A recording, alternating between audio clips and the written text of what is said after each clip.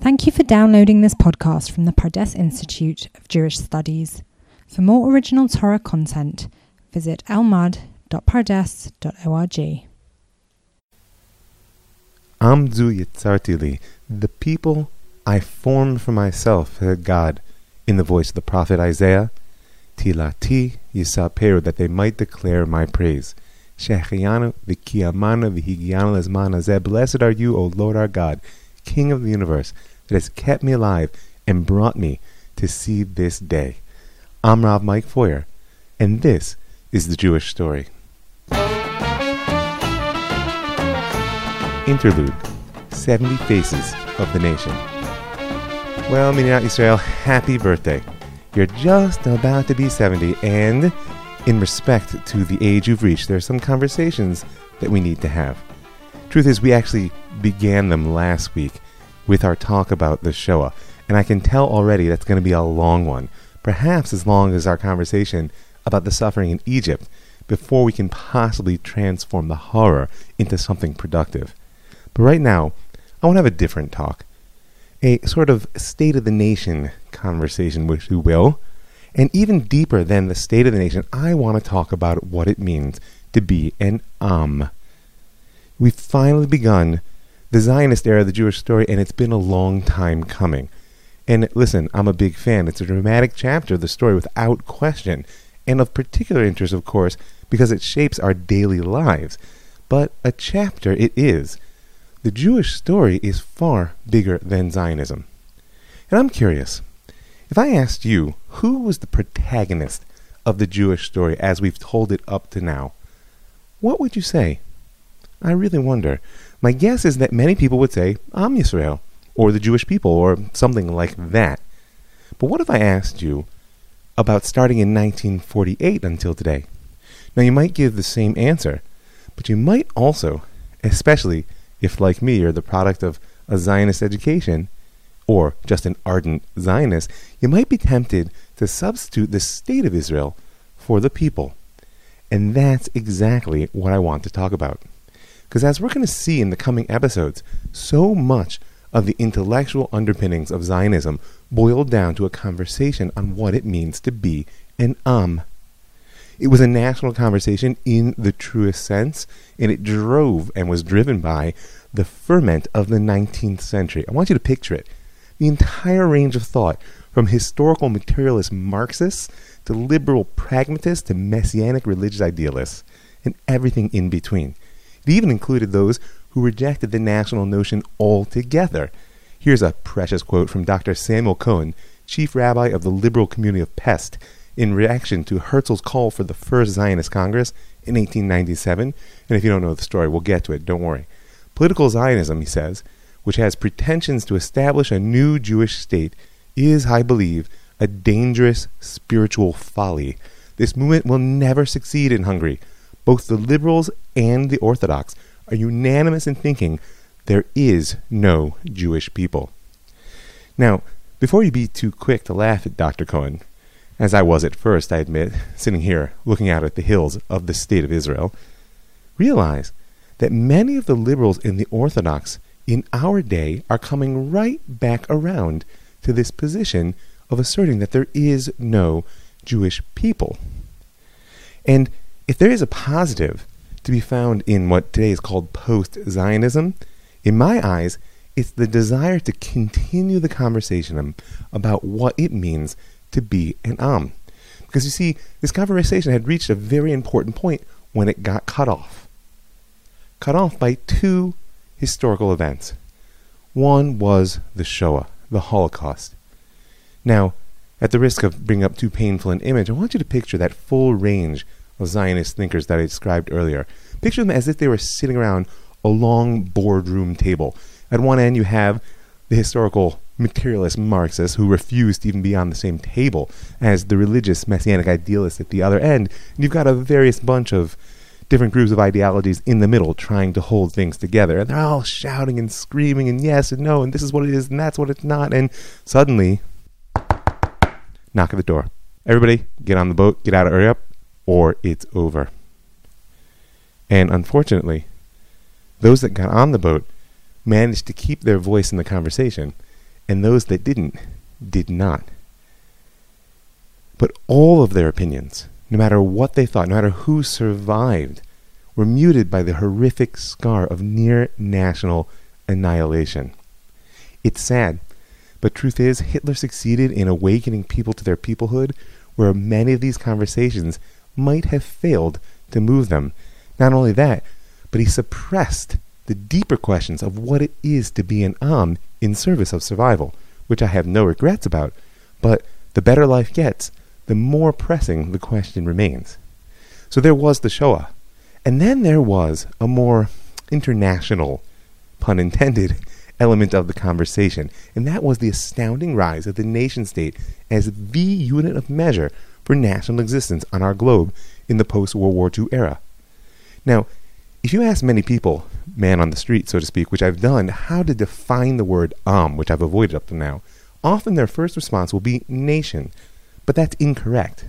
L'um is the Hebrew word for nation. Am is better translated as people. But post-World War II, peoplehood and nationhood became conflated, especially as so many peoples were looking for recognition and legitimacy within their lands from the world body that was born out of that war, the United Nations. And suddenly, to be a people was to be a nation, was to have a nation state. And if you want to understand the difference between these words in Hebrew, between l'um and am, between nation and people, it's actually quite helpful to translate their adjectival forms, l'umi and amami. L'umi is national in the nationalist sense. Hu ish l'umi kazeh. He's really a nationalist. While amami is someone who is of the people. It's a folk type. Now, think about the growing divide in the definition and the experience of peoplehood that's emerging between the Jews of the state of Israel, who live in the Le'um, and those in America who are certainly still part of the Am.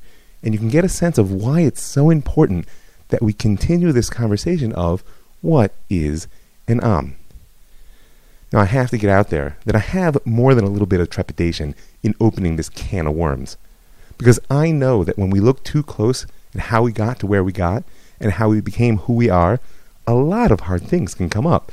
I don't know how often you do it for yourself, but I don't know, at least once a year I dig it up in my own personal life.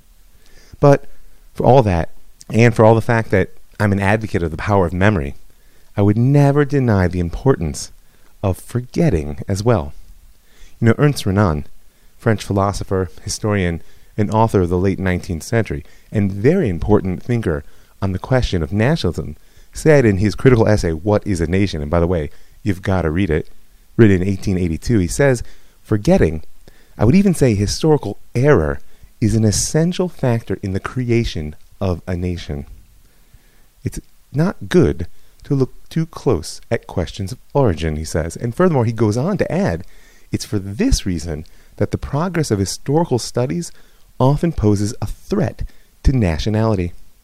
Historical inquiry throws light on the violent acts that have taken place at the origin of every political formation, even those that have been the most benevolent in their consequences. And he concludes, unity is always brutally established. Now, I'm not afraid of our past. I have no illusions of perfect left to be shattered, and the truth of my myths is too deep to be threatened by historical facts. Furthermore, I'm a firm believer in the righteousness of the people of Israel and of our national connection to the land of Israel. After all, it was the prophet Isaiah who said, V'amech kulam tzadikim leolam yoshu aretz. And all your people, all of them, righteous shall possess the land for all times. But I'm also no fool. I can see very clearly that we have a lot of work to do before we can merit the permanence of that promise, work, and some serious conversations to be had about what it means to be an Am. You know, in that very same essay, What is a Nation?, Renan gives us a definition that'll serve us quite well in the coming episodes of the Jewish story. He says that a nation is a group of people whom, having done great things together, wish to do more. And I think that we could do worse in using that as a definition of Am Yisrael, of the Jewish people, as we go forward. So the question that I want to open up on this momentous occasion of the 70th anniversary of our national independence is, what does it mean to be an Am? And before I throw my hat in the ring and give you my piece of the conversation, I want to add one more thing. We the people have a dream. And it's a dream which came to us through the words of that most powerful of all prophets, Isaiah. And it's a dream I believe unites everyone who calls themselves a Jew, even if they have radically different visions of how that dream will be realized in the world. And that is Isaiah's call to Am Yisrael, to be a light unto the nations, or Legoim. You know, he uses the term or Legoim twice, really 3 times if you want to go with the image rather than the phrase, but it's the one which appears in Isaiah chapter 42, verse 6, which is of interest to me right now. Ani Adonai karaticha v'tzedek v'achazek biadecha v'etzarcha v'ethencha v'brit am v'or goyim. I, the Lord, in my grace have summoned you, and I have grasped you by the hand. I created you and appointed you a covenant people, a light of nations.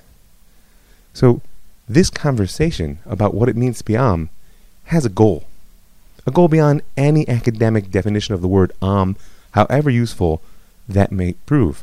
And that goal is right there at the end of this line from Isaiah. Brit Am, Le'or Goyim, a covenant people, a light unto the nations. The goal is a Brit, a national covenant that can bind us together as a people in order to finally bring to light God's light in the world. So, you know, unless you've been a devoted listener to the Jewish story from the very beginning, and by the way, those of you who had, God bless you out there, chazak v'mat, keep going strong. But unless you have, you may have missed the fact that my presentation of the Jewish past is built on a very specific framework. And truth is, even if you've been there since the start, I'm not entirely sure that I've ever laid that framework out in a direct fashion. And in many ways, at least in my mind, the question of what is an Am, what is it to be a people, underlies the whole story I've been telling. And so I'm going to take this opportunity to speak out the vision of history which is driving me to tell this story. And in so doing, God willing, I'll trigger some productive questions and conversations about what is an Am? What is this people of which you speak? And I want to encourage you now, if you have questions or thoughts, I'm already got one eye on season 3 of, well, once we reach the linear progress, talking about the past, we're going to put a little bit of energy into analyzing the present and maybe even thinking about the future together. So send me your questions, send me your comments, send me the things you want me to respond to. You can send them to ravmikefeuer@gmail.com. You can send them to my Facebook page, Rav Mike Feuer, or, Smoke Signal Messenger Pigeon, right? And I'm going to speak this framework out in a moment, and it might prove a little bit complex for you to digest in a purely auditory fashion. So if you want the one-page write-up of this framework, you can also write to me, or you can go to ravmike.com and look for the button on the upper menu that says resources. I'll put it there, God willing, before I post this show. So, anyway, even by the way, if you've heard this Pardes framework from me before, I still encourage you to stick around for the rest of this episode, because the angle of the Am might actually provide new insight. So here we go. We're heading off script. Now, before I even get to my framework, it's important to note that the whole idea of what's called historiosophy, this idea that there's some grand narrative underlying the progress of humanity through time, has kind of lost favor in the eyes of postmodern historians. Arguably, Arnold Toynbee was the last historian of any note who got away with it. But, frankly, I don't care. And as you know, I'm not really a historian. I'm just trying to tell a story of the past that can build a people in the present that will be motivated to take us to the future that we want to live. So, the framework that I'm following is driven, or really built upon, the classic tool of textual analysis, which is known in Hebrew as Pardes. Right? That's, in Hebrew, Pei, Resh, Dalid, Samech. And each letter of that 4-lettered word stands for a different level of textual analysis. I'm going to walk you through the textual analysis just so you can appreciate that really what we're discussing is a development of consciousness through time, as we've spoken about before. So first is pshat, which literally means the simple meaning of text. And if you're under the age of 35, as soon as I say the plain meaning of text, you probably rolled your eyes. But nevertheless, in textual analysis, this is the surface meaning. Not meaning superficial, but in the sense of it's the place that we all make contact. And if you've been following this story, you know that at a certain point, it became very important to Am Yisrael that we no longer discuss the origins or the mechanism of formation of the text, but we agree that we're all relating to the same playing field. It's the place we all make contact. That's the pshat, the simple text. Then the next level in Pardes is the Reish. It means remez, which literally means a hint. Right? In textual analysis, this is what's known as intertextuality. The idea that there might be a conversation, so to speak, happening between the text of Isaiah and the text of Deuteronomy. It can also mean the emotional subtext. But for our purposes, what I want you to understand is that remez, this next level of analysis, known as a hint, like a hint, always happens in context. It's a meaning in context. Just like when I hint something to you, you understand what I mean because we share a context. And the context for the level of meaning, which is remez, is the Hebrew Bible. It's the intertextual conversation, and I'll call it meaning within local context being the text itself. So, Pei Resh Daled, Pardes. The next Daled, it means drash. Now, drash is a funny word. You know, it's often translated as to expound, but in truth, the word means to seek. And drash is the level of textual analysis, which is the seeking of meaning in total context. Now, if remez, the hint, was a seeking of meaning in local context, then drash has expanded our context outside of the embodied text and into the wholeness of the Torah, which is a beautiful idea, but the challenge is, where does that wholeness lie?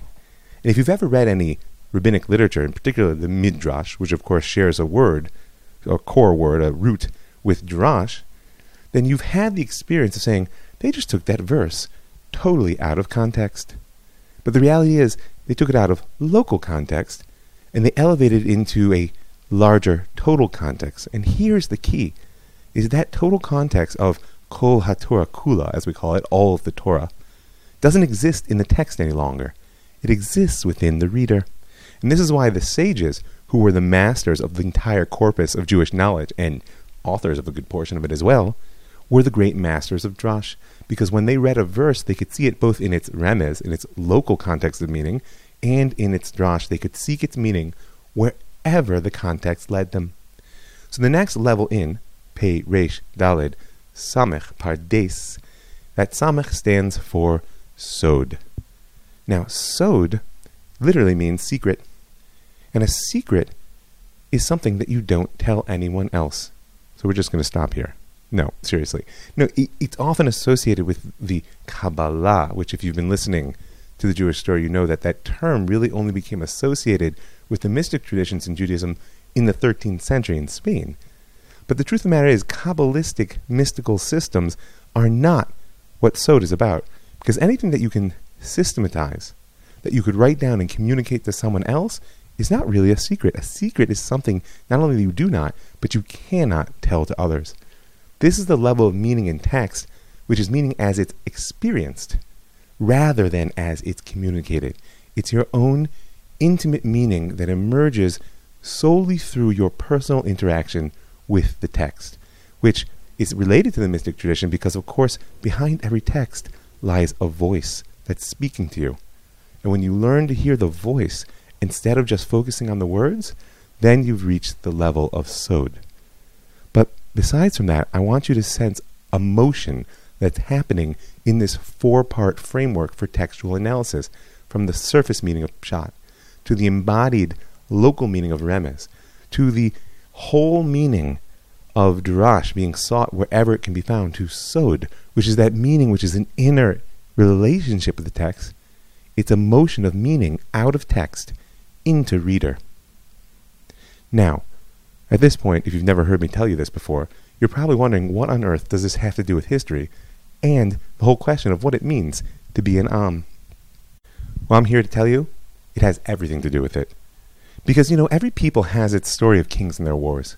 Every people can trace a history of literature and great works of art and who knows what. All the classic social, economic, what have you, frameworks for history. But the richness of the Jewish story is that it's an evolution of consciousness in its historical context. And our consciousness has evolved not just in relationship to, but as an expression of our sacred text. And therefore you can trace a historical progression through these 4 layers. And I'll do that in brief for you now. But I remind you, if you want to see the whole thing written up in a tight 1-page presentation, drop me a line at ravmikefeuer.com. So, pshat, simple meaning. And we're doing this now through the lens of what it means to be an Am. Pshat of the word Am, peoplehood, is actually very close to the word Im, which in Hebrew means with. In fact, if I write the 2 words, and since Semitic languages don't have vowels, you wouldn't know which one I had written unless you could determine it from context. Am and Im, people, and together is the same word. And that really is, in the end of the day, the most simple meaning of what it is to be a people. We're those that are together. And by the by, what binds us together? What binds us together is our story. We may have mentioned, and if we haven't, and we certainly will in coming episodes, the work of Benedict Anderson and his extremely influential work, Imagined Communities. I highly recommend it. Good read, deep insights, and his basic premise is that the nation is an imagined community. It's a construct. What he particularly puts the emphasis on media, and he's doing his analysis of 19th century European nationalism, worthwhile. But for Am Yisrael, it's no surprise that a nation is basically an expression of a story. Because we as a people know that we're together insofar as we share a story. I want you to picture what it would be like to be Benjamin Tudela, who left Spain in the 14th century and began to travel across the world, meeting all kinds of people, being exposed to completely new cultures. He made it all the way to the Holy Land and beyond. And everywhere he stopped, he found Jews. And how did he know that they were part of the same people? They didn't look like each other. Oftentimes, they shared no language at all. You know what the answer is? They were all telling the same story. 3 times a day in synagogue, they told the same story when they prayed to God. When they learned the Torah, they were telling the same story. When they practiced the halakha, Jewish law, it was an expression of the same story. And in history, this is what the Aboriginal peoples of Australia call the dream time. It's a time in which there was no history. There wasn't even a story. Abraham didn't know that he was in a story. He was just Abraham, living his life. And in the progress of our story, this begins with creation and lasts right up until Yehoshua ben Nun, Joshua, the great general and student of Moshe, led the Jewish people across the Jordan River and first conquered the land of Israel. Because then we came out of this, we're a people because we're together, and it's simply a dream time. We're unaware that there's any story that's being told, into the next level of history, the embodiment of the spirit of Israel. And that's the level of remez. Remember, in text, that was meaning in local context. It was embodied meaning. And this is precisely what begins with Joshua and the conquest of the land of Israel, and lasts the entire First Temple period. Now, if you've been listening to the Jewish story since the beginning, you realize we didn't really speak about that. A little bit with the book of Daniel, and you can go back and listen to that first episode. By the way, I want your votes. Should I make that first episode over? It's going back and forth in my mind. But either way, you go back and you listen, you get a sense that the whole purpose of the First Temple period was to embody the kingdom of God in a kingdom of flesh and blood. That the lived experience of the Jewish people in our locality was meant to be an expression of the infinite. And the essence, the definition of Am that came out of there began in the voice of the prophets and in the kingdom that the kings ruled over, and of course in the embodiment of the Holy Temple. Now, we can't retrace all of Jewish history. Don't be nervous. I'm not going to do it. But strangely enough, the element that this level of history, which begins with the conquest and really ends with the destruction of the First Temple, and there's a gap in there with the Babylonian exile, the essence of what it adds to the definition of an Am, to an embodied people, actually comes to fruition with the Maccabees. Why? Well, listen, that first temple period was the adolescence of Am Yisrael. And if you have ever been an adolescent, or if you happen to be one now, or if you happen, like myself, to be a parent of one, then you know that the hallmark of an adolescent is that their identity is founded by ignoring the existence of others. The reason that 18, 19-year-old boys have been willing to kill and die for every idea you can imagine throughout history is because they're totally consumed by their ideas. Now, to those of us of more mature age, that may seem strange, but I'll tell you this. If you've ever had the aspiration to be an artist, if you've ever been moved by some inner creative urge, then you know that unless you allow yourself to be totally consumed by your idea, you'll never find your voice. And what you produce won't be genuine to who you are. You can't create while you're thinking about what others may say about what you have to do. It's true, there's a later process of exposing it to criticism and feedback, and that's true, but the first act is an inwardly consuming act. And this was the time period of Remez, from Joshua to the end of the first temple period. We were totally consumed by our existence as the people of God. And the voice that came out of that was the voice of prophecy. And the last spark of the voice of prophecy actually came once this period was already over. And I'm speaking about the Maccabees. Now, if you go back and you listen to the episodes on the Maccabees, you'll see a lot there about identity and about drawing boundaries and many important things. But more than anything else, the thing that this period of Remez, which in many ways, even though it's outside of the framework, finds its best expression in the spirit of the Maccabees, the thing that it adds to the definition of Am is this notion that consumed the Maccabees. That an Am, a people, is one that has sovereignty over a particular geography in order to achieve its destiny. That's what the Maccabees were.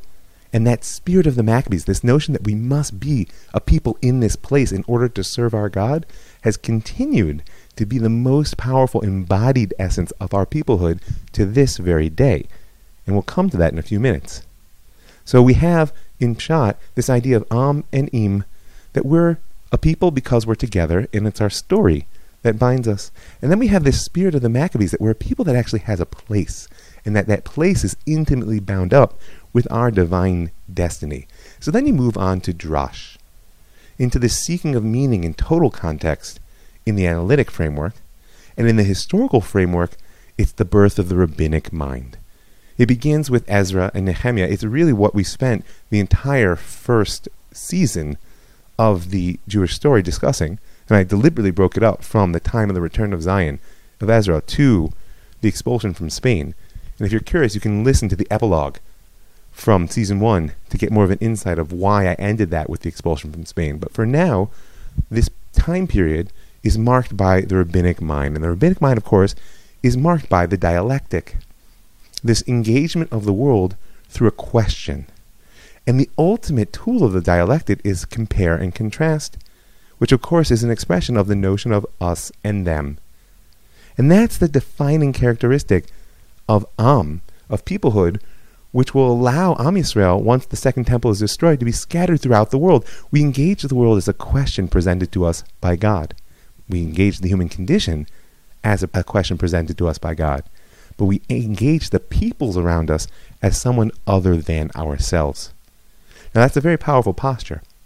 And as we know from 19th century European nationalism, it can be sufficient for defining a people. I am what I am because I'm not you. It also can have some fairly ugly consequences if that's the sum total of your peoplehood. But of course it's not here. We have our story in the Pshat.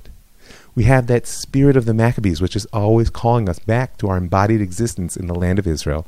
And we have the rabbinic mind, which engages the world by saying, I'm me and you're you, and we're not the same. But I can learn from you. As long as I know I'm me and you're you, and I keep that clear boundary, in fact, we can have a positive relationship. And if you have listened to the episode from season 1, then you know it's right when that clarity of us and them broke down that the tables began to turn. And so the rabbinic mind adds to this definition of peoplehood a boundary condition. And finally, in history, we reach the level of sod, of secret. It's, in the flow of time, I mark this from the expulsion from Spain right up until the redemption. Let it be soon. Let it be now. And in our story, or our local discussion right now about what it is to be an Am, there's a fascinating dichotomy that emerges. First of all, modernity, and certainly postmodernity, are marked by the rise of the individual. Even though nationalism is a powerful force, there's a tremendous cross-current of individualism within nationalism, and we're going to discuss that in coming episodes, particularly when we talk about Max Nordau and Zev Jabotinsky. But for now, all you need to do is get on a bus and watch the people around you with their sunglasses and their earbuds in, zipping back and forth in their own little world. The postmodern world is certainly a culture of individuals, all of whom have their own narratives. They're rulers in a kingdom of one. And this is actually what the Kabbalah, what the mystic tradition calls the trap of Ana Emloch. I will be king. And the problem is, you can only be king in a kingdom of one if everyone else is a separate kingdom. And it's very difficult to build a people.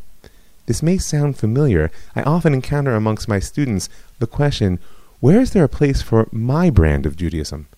And while I honor the question, as well as the value that underlies it, and I actually find exciting and challenging the ferment of new ways to be Jewish that's happening all around me, nevertheless, here's the problem. If it's my brand, or your brand, or his or hers, or whomever, then where is this Judaism that binds us together? Well, maybe it's not an adequate definition for peoplehood any longer. Because when you end up in a postmodern world of individuals, of everyone king in their kingdom of one, really there is no people. And that's why you'll hear the language in this, our present postmodern era, saying that peoplehood is an illusion at best. That's what the postmodern historians, what are called the new historians, are saying. And at worst, it's a tool in a discourse of power, an evil attempt to violate the sanctity of the individual. But I've got news for you. First of all, it's astounding that right here, as all the definitions, that simple definition of Am that we got from Pshat, which is Am Im, we're people because we're together. We have the same story. That's broken down in the world of narrative challenge.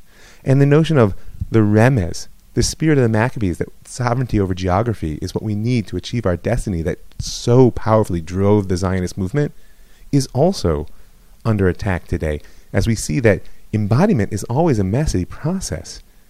When you set your boundaries, they have edges, and often those edges are sharp, and either they need to be defended, or they end up by stepping on other people's toes. And furthermore, the rabbinic mind that said, well, us and them, this dialectic of how we engage the world with a question is the way to define our peoplehood. On one hand, it broke down in the face of a lack of clarity between who's us and who's them. On the other hand, on a certain level, there is no end to the dialectic. And when you add to the dialectic the tool of deconstruction, well, then you can completely erase anything meaningful in the notion of peoplehood that emerges from it. And so here we are, a world of individuals, eye shades on, earbuds in, racing around in parallel but separate existences. Except in this amazing turn of events, I'm telling you this from the middle of the modern state of Israel. And whether the state and the Am are the same thing, I remind you that's where we began, it's a reality that cannot be denied. And what's fascinating is that, I won't do it now for the sake of time, I could walk you back through, well, I'll do it briefly, how the Zionists basically recapitulated. They encapsulated all these levels. First of all, there's a beautiful recapturing of narrative, of a simplicity of Am and Im, that what it is to be a people is to just be together in what we call Zionist historiography, a reworking of history to tell a new story which can create a new Jew. Then, of course, the Zionists are very enamored of this spirit of the Maccabees. And whether they believed that we had to have sovereignty over geography to achieve our divine destiny, or whether they needed it to achieve our national destiny, there's not an accident that the Maccabees became national heroes in the modern state of Israel. But very quickly, we move beyond both that simple Amami sense of being together and even the very romantic notion of national destiny to a big question. And this is what has triggered what I call the post-Zionist breakdown, is that you could look at our story in many different ways, and particularly when you're willing to see it through the eyes of other, be it enemies, friends, refugees, strangers. The eyes of the other in our society see our story of the modern birth of the State of Israel not always in the most positive light. And so we're left wondering, what holds us together as a people in the modern State of Israel? What does it mean to be an Am? And so I'd really like to wrap up that question with the Holy Torah. You know, in Numbers in Bamidbar 23:9, we get a very important definition from the Torah of what it means to be an Am, a people. It comes to us, not coincidentally, through the voice of Bilam, the great prophet of the nations. And I've spoken elsewhere, and we can speak at another time, about why it's so critical that the words of Bilam, who comes from the outside, so to speak, and sees our national entity, are so critical in understanding who we are. But he looks out from the hilltop on Am Yisrael, and he defines us as Am Livadad Yishkon, a people that dwells alone. Now, first of all, and I know I've asked many of you this question before, if you were the Almighty Creator, so to speak, and you wanted to make a people that dwell alone, where would you put them? Gobi Desert, I don't know, maybe the jungles of the Amazon, Antarctica. You would not put them at the crossroads of the ancient world. And that, of course, was our birth out of Egypt, but we're not just the crossroads of the ancient world. When the Greeks came along, we became the crossroads between Greek and Persia. And then when the Greeks split up, we became the crossroads between the Ptolemaic and the Seleucid empires. Along come the Romans, and we're the boundary between the Romans and the Parthian Empire. And lo and behold, right now, we're once again between a rock and the hard place, as the United States and Iran and Russia start to consider towing off. Right there, in the middle of things, is this people that dwells alone. Am Livadad Yishkon. Well, perhaps the answer is that as a people, we're not meant to be separate from others, but rather to be Yishkon, indwelling. That our inner conversation, the ability to be together with each other within the boundaries of our national existence, holding a question of what it means to be a people, respecting the sanctity of the individual, but bound together by our destiny, by a conversation about what it means to be us, is an incredibly fruitful conversation. In fact, one that has to be inward focused. It can't be one that is worried about what the world will say. Oh, it can be influenced. It can take from the wisdom of every people and individual on the planet. In fact, as our sages said, the wise are those who learn from everyone. But in the end of the day, to be an Am, we have to be Levadad Yishkon. We have to be indwelling. That our conversation about meaning and destiny has to be one that flows from within before we can offer anything outward. Like Isaiah said earlier, as I said in the introduction, that the Brit Am Le'or Goyim, I've made you a covenant people. You're bound to each other before you can bring my light to the world. And you know, the funny thing is the tension between the particular and the nation, which is such a hallmark of Israeli society. You know, it may be apocryphal, but they say that once Ben Gurion was meeting another national leader who said, well, I'm important because I'm the prime minister of 7 million people. Ben Gurion said to him, well, I only have 1 million, but I'm the prime minister of 1 million prime ministers. You know, the nature of that makes that discourse particularly challenging, because we are a people of Ana Emloch. We are a people who really believes in the sanctity of the individual. At the same time, we are an Am. Love it, hate it, but we need to talk about what it means. And if you've ever watched the Knesset on television, by the way, the Knesset to me is an astounding thing, aside from the fact that I just want to be clear that with all the warts, bumps, and I know more about our fair country than I'd say 99% of the people out there who are shooting arrows at it. With all the warts and bumps, Ashrenu Matov Chelkenu, we are grateful to live in a time where we can have this conversation as free individuals. And the Knesset is, to me, one of the most important expressions of our freedom. And you know, it's the only place in the world where Jews of every type actually talk to each other. Get out there, people, and talk to someone who's not like you. Because maybe you have something to learn, and I promise you, you have something to teach. So if you ever watch the Knesset on TV, you'll see there's a lot of shouting, and you might not think we have what to offer. But the truth is, our inner discourse can offer a model to the whole world.